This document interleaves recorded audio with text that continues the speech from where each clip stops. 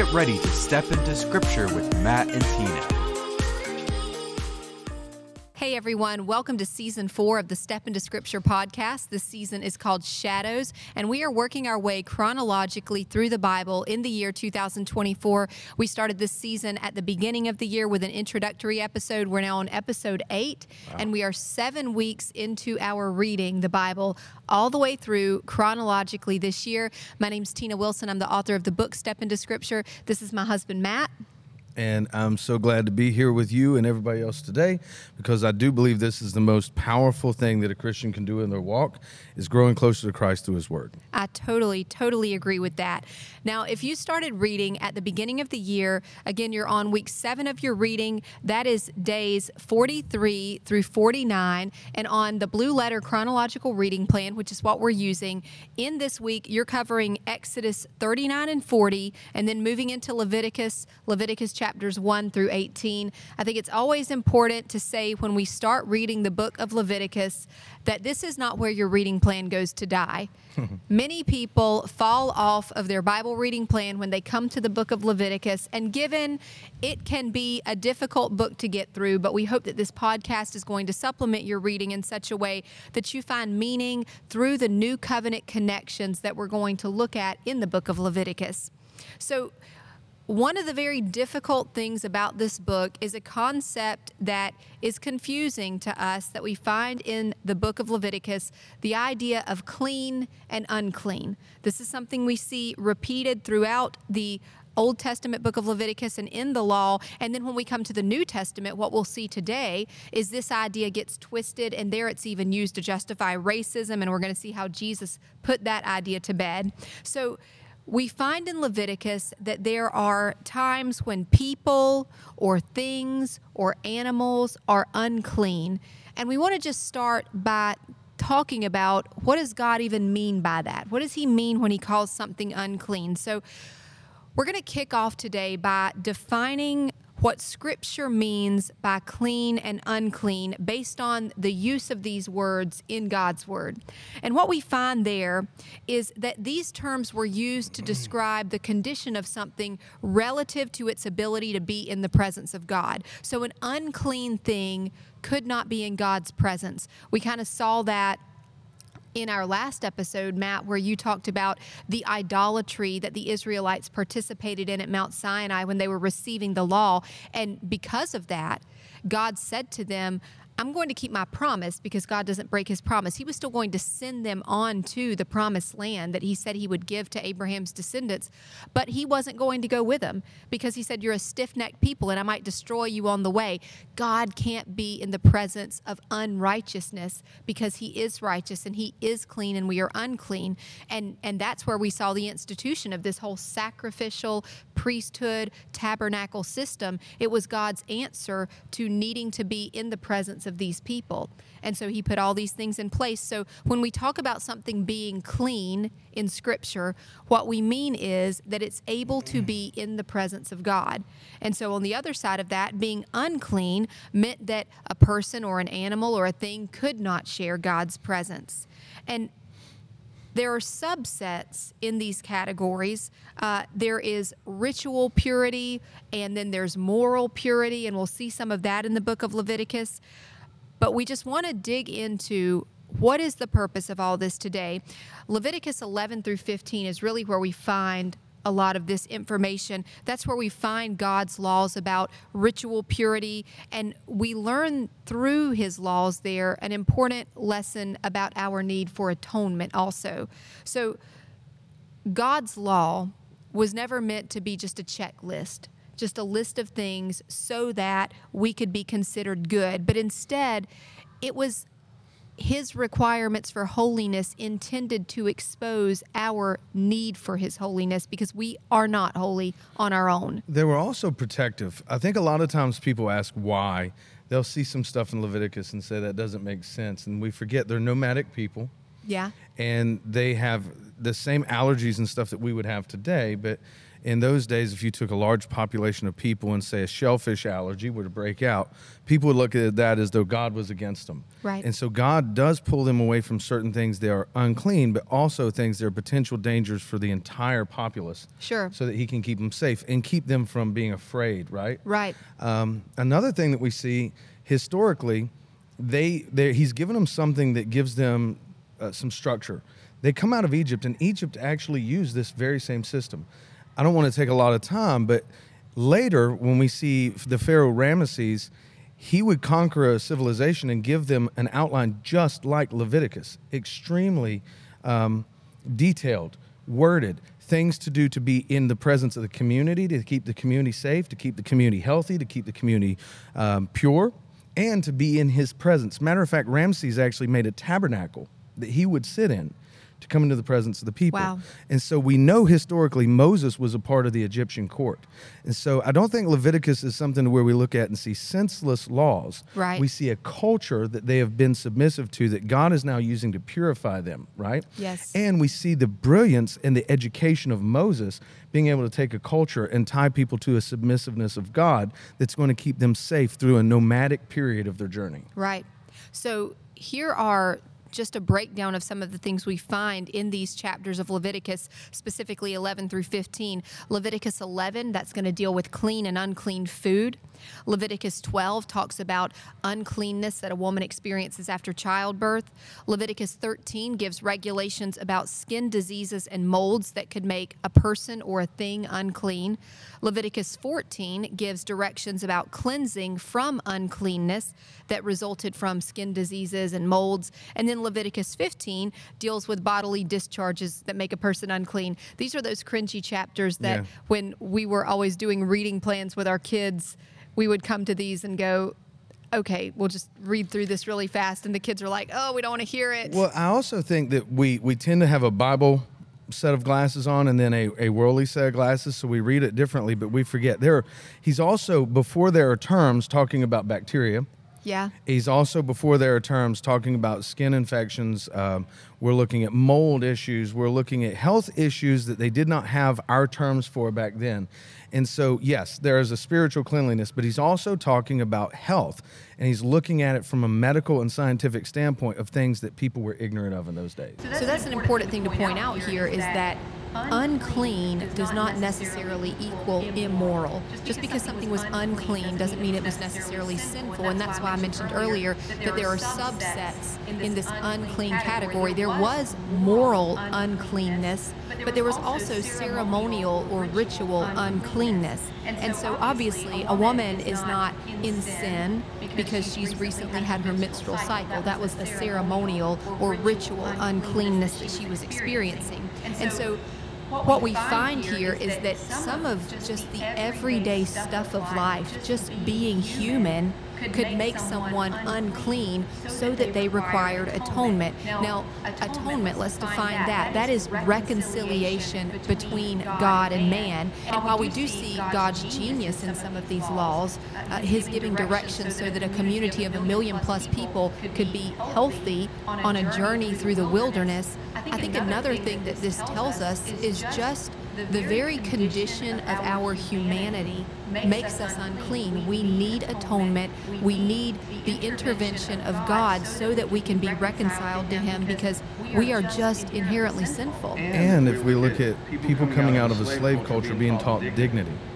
So maybe it's along the lines of cleanliness of I can't help the environment I was in, but before I make myself presentable, I still clean myself from that environment. Yes. And health-wise, so if I grew up in the 80s, if someone smoked in the house and I didn't smoke, it still affected me. Right. So God was teaching them that your culture, the environment that you're in can still affect you in a negative way. But he's teaching them, even if it's something that is not morally wrong, but it's impure, to purify yourself because you're a representative of freedom now. You're a representative of God's people. Have honor, dignity, integrity. And that's hard for people that are coming out of slavery to grasp. Right. Right? Now, as we move through this, what we're going to find is that Whenever a person became unclean, then atonement was needed so that God could dwell with his people, so that they could return to the state of clean where they could be in the presence of God. Now, for purification, in Leviticus, God taught his people to remain ritually pure by living differently than the culture around them. And we'll talk more about that in next week's episode when we dig into some of the specific different laws in Leviticus that call for separateness, but they were to avoid, for instance, touching things that could taint them and cause them to become impure. And if they became impure, then atonement was needed. They needed a reconciliation, a purification to bring them back to God. This is going to be something we're going to see throughout the New Testament. These are shadows. And so, I mean, one of the things that always stands out to me is even in the church today, there are commands of when impure things come in that we are to put them out and have nothing to do with them. Yeah. Gossip, slander, divisions, those things carry the same consequences from the Old Testament, just with a grace of not death. Right? But to be put out, to not have anything to do with, to not eat with, to not fellowship. And so as the Israelites are moving through the wilderness, they're going to receive ongoing instructions about purity in the camp. And what we can learn in the New Testament is purity in our life, purity in our home, purity in the church. And these shadows are going to point us towards heavenly realities, and we have to see those for how we're going to be in Christ, right? So people had to be clean ritualistically, morally, and physically to be in the presence of God. So let's take on ritual cleanliness for a second. So when a person was unclean, it meant that they had to be quarantined. They had to be removed from the city. And one reason is you're a danger to others, but also it was dangerous to be in the presence of God when you were unclean. Does that make sense? And I think today a lesson we can learn is we forget because of grace that it's not just dangerous to others when we are being unclean, but it is dangerous towards ourselves. So we can become unclean by skin diseases, bodily discharges. We come in contact with the dead. Certain foods were considered unclean, and that's until New Testament times. We got to remember they're nomadic at this point, and so it's really important. Nomadic people are not properly handling food. They don't have the ability to diagnose and understand if there are allergies in different pieces. But this is going to change in the New Testament. Jesus is going to say it's not what goes in that makes us unclean, it's what comes out. In Acts chapter 10, we're going to see how Christ is integrating the Gentiles into the church, and he uses food with Peter as an example of that. And it was much easier to become unclean than to return to a state of clean, because the process for entering back into the community took time and intentionality, such as the examination by a priest of skin disease described in Leviticus 13. I think that's important because we're going to see a New Testament change in Christ, but he also establishes a church, and he also establishes eldership over that church. And if we have at any point been removed from the church community, we also must go through the proper channels for restoration into the church community. So we see that fulfilled as we read through Timothy and Titus. In the New Testament, Jesus came and touched unclean people, lepers, a woman suffering for chronic bleeding, where she touched the hem of his garment, the dead, he raised the dead. Jesus, he goes beyond these things because now there is hope. But rather than being... Sorry, I have to put my hand down still. Okay. I have to put my hand back here. But rather than being made unclean by their defilement, Christ's holiness made them clean. Yes. Anyone else who touched them would have been made unclean, but Jesus made them whole. The contagiousness worked backwards. So let's look at Jesus. Just because he could make people clean doesn't mean that there was no cost that he would endure, right? So look at Leviticus instruction about skin diseases. Chapter 11, verse 45. Anyone with such a defiling disease must wear torn clothes, let their hair be unkempt, cover the lower part of their face, and cry, unclean, unclean. As long as they have the disease, they remain unclean. They must live alone. They must live outside the camp. There's a weight that comes whenever you read that. Sure, uncleanliness was an isolating condition where you couldn't even be in fellowship with people. You had to be isolated and alone. But it taught you the value of community. Yes. Right? So you were twice as cautious before you would touch anything or go near anything. And I think today in the church, that's one of the things we miss, is the caution of what we touch, of what we associate with. Because in reality, there's not a lot of consequence. The church allows uncleanliness to get inside, and that can hurt us greatly. Well, and just as a side note, not only does the church allow it, but the divisions in the church, the divisions in Christianity, have really created a space for a consumer culture where if... Well, it's unfair if you put me outside. I should be able to infect. Right. And the world looks at it and says, well, I may have diseases too, so I don't like the thought of someone being able to be put outside. But the whole purpose of it was not just to put someone outside, it was to show them the dangers of infecting others, the dangers of what we touch, the dangers of what we associate with. Remember, Jesus said it's not what we eat that makes us unclean, it's what comes out. So what comes out of our mouth. But also guarding our heart. What are we taking in spiritual terms, right? In the New Testament, in Mark 1, Jesus heals this man with leprosy so that he can go back to the community. And as we watch this, Jesus tells him, go directly to the priest. Like, show yourself to the priest. Follow the Levitical law. This man is healed. But he also goes on, he says, don't tell anyone what happened. Because Jesus has the ability to walk into communities, to share, to help people. And the most important thing is not the miracles, it's the message. Right. And so Jesus tells him, don't tell anybody. But when God moves in your life, it's hard, right? We don't understand. Why would he tell me not to tell anybody? We have good intentions. So in Mark chapter 1, verse 45, it says, instead he went out and began to talk freely, spreading the news. But we got to look at the next part of this. As a result, Jesus could no longer openly enter a town, but stayed outside in lonely places. Wow. Because people chased the miracle over the message. And when this guy proclaimed, no matter how well his intentions were, he blinded the message for the miracle, and that isolated Jesus. I worry, man, today as Christians, we got to be to a place where the message of Christ is most important, because we may be isolating Christ because we're so focused on the miracle. And Jesus he's not in our life to be the miracle worker. He's in our life to be the bringer of salvation, and that comes through the word of freedom. To be our atonement, reconciling us to God. And so what's crazy here is the man who was under the Levitical law finds freedom to enter back in the community, but Jesus had to switch places. Yes. And now he's isolated in lonely places. Because Jesus bore our sin on the cross for me and you, he had to become unclean. Yes. He took our uncleanliness on himself. He was despised. He was rejected. In Hebrews 13:11 it says the high priest carries the blood of animals into the most holy place as a sin offering, but the bodies are burned outside the camp. And so Jesus also suffered outside the city gate to make people holy through his own blood. So the dead carcass that no one could touch had to be eliminated outside of the city, so no one in the city became unclean. And so Jesus, through his death, takes on our uncleanliness, and he has to do that outside the city. Let us then go to him outside the camp, bearing the disgrace he bore.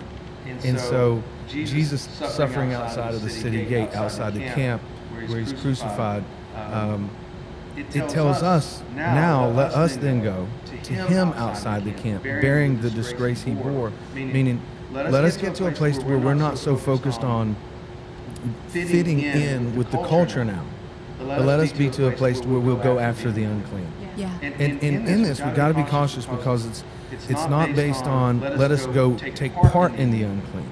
Let us go bring the unclean to a place to defile others, but go out to evangelize, go out to disciple, and bring in as we clean, right? But we cannot let the yeast come in and infect. Yes. And so there's this balance. We want to go after that which is lost, but we do not want to celebrate or condone being lost, right? In our last episode, I think it was, that you just briefly mentioned Isaiah 53. That's a great picture of this message of Jesus taking this uncleanness on himself, dying for our sins outside of the city gates, outside of the community. Isaiah 53, 3 and 4 says, he was despised and rejected by mankind, a man of suffering and familiar with pain. Like one from whom people hide their faces, he was despised, and we held him in low esteem. Surely he took up our pain and bore our suffering, yet we considered him punished by God, stricken by him and afflicted. That whole chapter is just beautiful. And if you've never heard the gospel message through the words of Isaiah, the gospel message is beautiful in Matthew, Mark, Luke, and John. But I would encourage you, just sit with Isaiah 53 read that whole chapter in light of what we're learning here about our need for purification, to bring about atonement, to reconcile us to God from our state of uncleanness, and hear the gospel through those words given to us from Isaiah. I've sat with people before and they're like, how can a loving God cast people out? And so God is love, so he is the standard of love, right? So we can't measure God based on our standard of love. Well, if Christ is love, and everybody sees Jesus as loving, and so they say the Jesus I believe in, well, Jesus also rebuked sin. Jesus understood the penalty of sin, and what we miss is Jesus does tell us what must be removed, but when he took on sin, he himself took on the shame, the disgrace. He went outside the city. He was crucified out the city. He was buried outside of the city, right? He endured all of that until the resurrection, the redemption, right? The change, and then he can come back. Yeah. And he doesn't come back until he's fully walked through the penalty of sin, even though it wasn't his sin. Now, that same prophet Isaiah, who we referenced a moment ago, who gave us this picture of Christ suffering and taking on our uncleanness, our iniquity onto himself, he provides a powerful picture for us of the need for purification that leads to atonement, reconciliation with God, in the actual commission he received from God at the beginning of the book of Isaiah to go out and speak the word of the Lord. So we'll just read together Isaiah 6, 1 through 7. It says, "In the year that King Uzziah died, I saw the Lord, high and exalted, seated on a throne, and the train of his robe filled the temple. Wow. Above him were seraphim, each with 6 wings. With 2 wings they covered their faces, with 2 they covered their feet, and with 2 they were flying. And they were calling to one another, Holy, holy, holy is the Lord Almighty. The whole earth is full of his glory." I just have to say there, this is one of the most humbling passages. If we really grasped coming into God's presence, Yes. I don't think we would come disbelieving his ability to love us, but I think at the same point we would remove some stuff from our lives going into his presence. Because look at these angels. They're covering their faces because they're not worthy to look upon him. Right. They're covering their feet because of their feet being where they walk, what they've trodden, where their uncleanliness of this. And so we look at this picture and it's like, imagine as we come into the presence of God, the things that we may hold on to or that we could get rid of, the things that we could let go of that defile us. Even in his presence, there's a place to where it's kind of like, oh, I wish I hadn't done this. Yeah. I wish I had given this up. I wish I had laid this down. And so there's this beautiful act of worship in becoming clean, because we will not feel worthy to look upon him. Right? To stand in his presence. And yet how much better would it be if to be able to be in front of him, even in that humility, we're able to say, but I thank God I gave this up. Yes. I thank God this was not on me when I came in his presence. Now, at the beginning, we mentioned that unclean refers to something that cannot be in the presence of God. And I mentioned there that the law was never meant to be a checklist to get us to clean. It was supposed to expose our uncleanness. And I want you to see how that happens to Isaiah here. What being in the presence of God exposes to him. At the sound of their voices, the doorposts and thresholds shook, and the temple was filled with smoke. "Woe to me," I cried, "I am ruined, for I am a man of unclean lips, and I live among a people of unclean lips, and my eyes have seen the King, the Lord Almighty." There's a strong picture there of what we've been talking about. Our very humanity results in uncleanness when we are faced with the presence of God. Then one of the seraphim flew to me with a live coal in his hand, which he had taken with tongs from the altar. He touched my mouth and said, "See, this has touched your lips, your guilt is taken away, and your sin is atoned for," which is what we've been talking about. We need atonement to be reconciled to God, to be in a state of clean, so that we can dwell in his presence. So Jesus coming ushered in this new covenant kingdom where all people can be considered co-heirs with Christ. We become children of God. This inheritance of God's glory, to be in God's presence, to be his glorious people. It comes because Christ paid the price and brought us in. And Jesus did things that would surprise people during his ministry on earth. And so we've talked about the lepers, and can look at the unclean and the blacklisted. and how they had to warn people as they approached, screaming unclean, wearing clothes that stood out, hair that was unkempt. And yet when a man of leprosy came to approach Jesus, it says Jesus reached out his hand and touched the man. I'm willing, he said, be clean. Immediately he was cleansed of his leprosy. So those who were willing to come to Jesus, knowing they were unclean, accepting they were unclean, but not staying in that, but saying, you could heal me if you're willing. Jesus says, I'm willing. And throughout his ministry, this is what he does. He invites outsiders in, from those who are morally impure, outsiders, people that are outside of God's will, to those who are ritually unclean, spiritually unclean, people that are pushed outside of the community, and he makes them a part of the kingdom, a part of the family.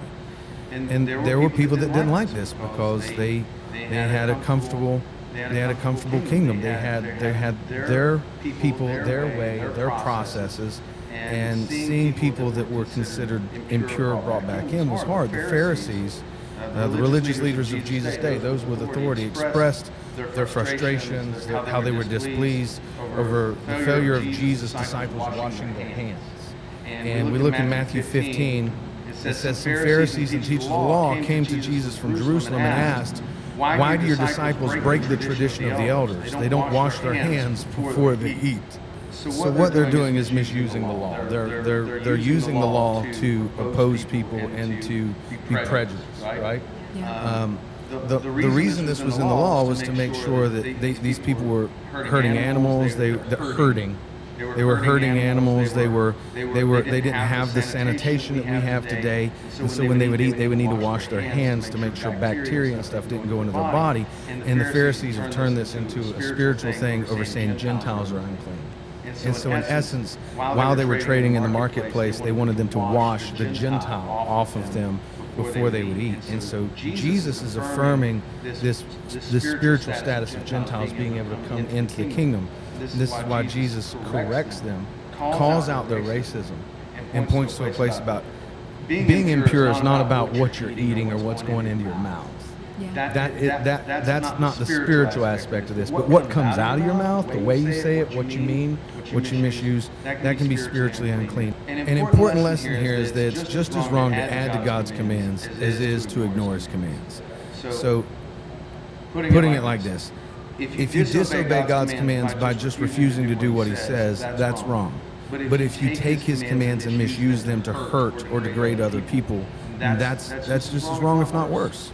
So Matt, you referenced Acts chapter 10 earlier. That's a scripture we can point to where God impressed this truth on his apostle Peter about how he was going to welcome the Gentiles into the kingdom, those who had been excluded by the religious leaders of Jesus' day. We'll just read this in Acts 10, 23 through 35. This is an account of an encounter between Cornelius, a Gentile, and Peter following a vision that Christ had given Peter. It says, the next day, Peter started out with them, and some of the believers from Joppa went along. The following day, he arrived in Caesarea.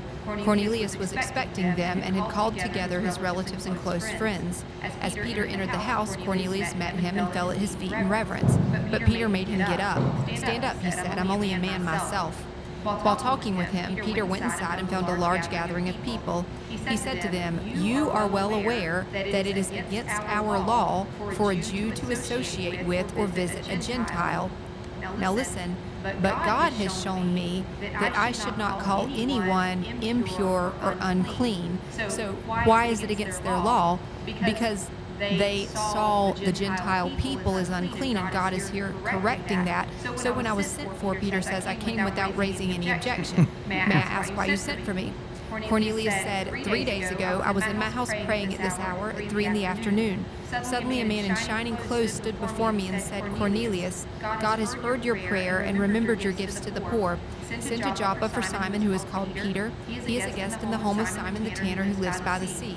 So I sent for you immediately, and it was good of you to come. Now we are all here in the presence of God to listen to everything the Lord has commanded you to tell us. Then Peter began to speak. I now realize how true it is that God does not show favoritism, but accepts from every nation the one who fears him and does what is right. See, in this old covenant that we're currently reading about in Leviticus, God had an agreement a promise that he had made to the nation of Israel, besides that he was going to uphold promises he was going to fulfill, and commands that they were supposed to uphold as well. But Jesus comes and he makes a way for all people to enter this new covenant, and he does the same for us, because regardless of our past, regardless of our social status, he invites us and tells us to also go and invite others. So if we're going to seek to be in the presence of God, we are going to still need cleanness. We're going to need holiness. That's what this is a picture of, our ability to be in the presence of God. And we find that cleanness, that holiness, through purification and atonement that comes from Jesus. 1 John 1:7 says, "But if we walk in the light, as he is in the light, we have fellowship with one another, and the blood of Jesus, his Son, purifies us from all sin." There's the purification so that we can have atonement, reconciliation with God. So we have a couple of options here. We can trust and follow Jesus, who bore our sins and who continually cleanses us of our impurity when we repent and when we seek holiness, or we can remain in a state of uncleanness, which has tragic consequences. And like you pointed out, Matt, it was harder to return to a state of cleanness than to become unclean, because to be clean required obedience and intentionality. And it's the same way for us today. There is some intentional choices and actions that we have to take to be brought into a state of cleanness, to have our sins washed away. And here's why this matters so much. I want you just to hear the description of the new heaven and the new earth that we find at the end of the book of Revelation, Revelation 21:27. It says, "Nothing impure will ever enter it, nor will anyone who does what is shameful or deceitful, but only those whose names are written in the Lamb's book of life." So we have to put off our uncleanness, because it will not enter heaven. You know, a beautiful piece of this, that if you look from the beginning, from Genesis to Revelation, we end the same way, right? In the beginning, we didn't eat meat because that would require taking life. Yeah. And so we were vegetarians until sin entered in. After the flood, God said, "It's yours." He gives them to animals to kill and to eat, but they must die. It causes death. Yeah. There's a consequence for life at this point. And it's not until we get to Moses that we start looking at this change of what the diet can be, because he's setting up this picture of redemption for a time until people can be redeemed. At the coming of Jesus, we have this picture of the law changing so that what was considered unclean can be clean. And then we get to the place to where we're back in heaven, in the garden, and there's no death. Right. There's no more lambs to be slain. There's no more sickness. There's no more pain. There's no more impurity. Right. We're back in the presence of God without defilement, without the cause of death for life. Yes. And I just think that's amazing. There's a story that Max Lucado wrote based off of Jesus and the leper. And if we could take a moment, I'd like to read this story so that I could hopefully get you to a place where you could experience the change that would be felt in a person who was unclean and gets redeemed. For 5 years, no one touched me. No one. Not one person. Not my wife. Not my child. Not my friends. No one touched me. They saw me. They spoke to me. I sensed love in their voices. I saw concern in their eyes. But I didn't feel their touch. There was no touch, not once. No one would touch me. What is common to you, I coveted. Handshakes, warm embraces, a tap on the shoulder to get my attention, kiss on the lips to steal my heart. Such moments were taken from my world, and no one touched me. No one bumped into me. What I would have given just for someone to bump into me, to be caught in a crowd, for my shoulder just to brush against another's. But for 5 years, it's not happened. How could it? I was not allowed on the streets. Even the rabbis kept their distance from me. I wasn't permitted in the synagogue, not even welcome in my own house. I was untouchable. a leper, and no one touched me till today. One year during harvest, my grip was on the side and it seemed weak. The tips of my fingers were numb. First one finger and then another. Within a short time, I couldn't grip the tool. I couldn't hardly feel it. By the end of the season, I felt nothing at all. The hand grasping the handle might as well have belonged to someone else. The feeling was gone. I didn't say anything to my wife, but I know she suspected something. How could she not? I carried my hand against my body like a wounded bird. One afternoon, I plunged my hands into a basin of water intending to wash my face, and the water turned red. My finger was bleeding, and it was just freely bleeding. I didn't even know I was wounded. How did I cut myself? On a knife? Did my hand slide across the sharp edge of metal? I must have, but I didn't feel anything. It's on your clothes, too, my wife said softly. She was behind me. Before looking at her, I looked at the crimson spots on my robe. For the longest time, I stood over the basin, staring at my hand. Somehow I knew my life was forever going to be changed. She silently asked, "Shall I go with you to tell the priest?" "No," I sighed. "I'll go alone." I turned and looked into her moist eyes. Standing next to her was our 3-year-old daughter. Squatting down, I gazed into her face and stroked her cheek. I said nothing. What could I say? Again, I stood and I looked at my wife. She touched my shoulder. With my good hand, I touched hers. It would be our final touch. 5 years have passed, and no one has touched me since, till today. The priest didn't touch me. He looked at my hand, now wrapped in a rag. He looked at my face, now shadowed in sorrow. Can't fault him for what he said. He was only doing as he was instructed. He covered his mouth and extended his hand, palm forward. He said, "You are unclean." With one pronouncement, I lost my family, my farm, my future, my friends. My wife met me at the city gates with a sack of clothing and bread and coins. She didn't even speak. By now, friends had gathered. What I saw in their eyes was a precursor to what I've seen in every eye since. Fearful pity. When I stepped out, they stepped back. Their horror of my disease was greater than their concern for my heart. So they and everyone else I have seen since stepped back from me. How I repulsed those who saw me. 5 years of leprosy left my hands gnarled. Tips of my fingers were missing, as were portions of an ear and my nose. At the sight of me, fathers grabbed their children, mothers covered their faces, children pointed and stared. The rags on my body couldn't hide my sores, nor could the wrap on my face hide the rage in my eyes. I didn't even try to hide it. How many nights did I shake my crippled fist at the silent sky?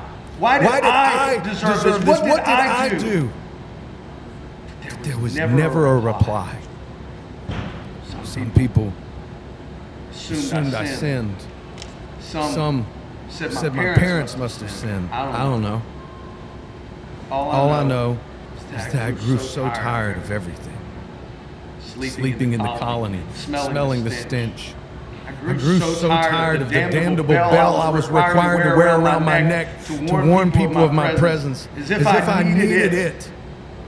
One glance and the announcement began, "Unclean, unclean, unclean." Several weeks ago, I dared to walk the road to my village. I didn't intend to enter. Heaven knows I only wanted to look again at my fields, look at my home, and maybe see the face of my wife. And I didn't see her. I saw some children playing in a pasture. I quickly hid behind a tree and watched them as they ran back and forth. Their faces were so joyful, their laughter so contagious that for a moment, just a moment, I was no longer a leper. I was a farmer. I was a father. I was a man. Infused with their happiness, I stepped out from behind the tree, straightened my back, and I breathed deeply. And then they saw me. Before I could retreat, they saw me, and they screamed, and they scattered. One lingered just for a little while behind the others. One paused and looked in my direction. I don't know. I can't say for sure. But I really think she was my daughter. And I don't know, I really can't say for sure. I think maybe she was looking for her father. That look is what made me take the step I took today. Of course, it was reckless. It was risky. What did I have to lose? He calls himself God's son. Either he's going to hear my complaint and kill me, or accept my demands and heal me. Those were my thoughts. I came to him as a defiant man, moved not by faith, but by desperate anger. God, who wrought this calamity on my body, would be the one to either fix it or end it. But then I saw him. When I saw him, I was changed. You gotta remember, I'm a farmer, not a poet. So I can't find the words to describe what I saw. All I can say is that the Judean mornings are sometimes so fresh and the sunrise is so glorious that to look at them is to forget the heat of the day before and the hurt of times past. When I looked at his face, I saw a Judean morning. Before he spoke, I knew he cared. Somehow, I knew he hated this disease as much, more than I hated it. My rage became trust, and my anger became hope. From behind a rock, I watched him descend a hill. Throngs of people followed him. I waited until he was only a few feet from me. Then I stepped out. Master! He stopped and looked in my direction, as did dozens of others. A flood of fear swept across the crowd. Arms flew in front of faces. Children ducked behind parents. Unclean! Someone shouted. Again, I don't blame them. I was a huddled mass of death. But I could barely even hear them. I barely even saw them. Their panic I'd seen 1,000 times. His compassion was something I'd never beheld. Everyone stepped back except for him. He stepped toward me. 5 years ago, my wife had stepped toward me. She was the last to do so. And now, he was stepping towards me. I didn't move. I just spoke. Lord, you can heal me if you will. Had he healed me with a word, I would have been thrilled. Had he cured me with a prayer, I would have rejoiced. But he wasn't satisfied with speaking to me. He drew close to me. He touched me. 5 years ago, my wife had touched me, and no one had touched me since, until today.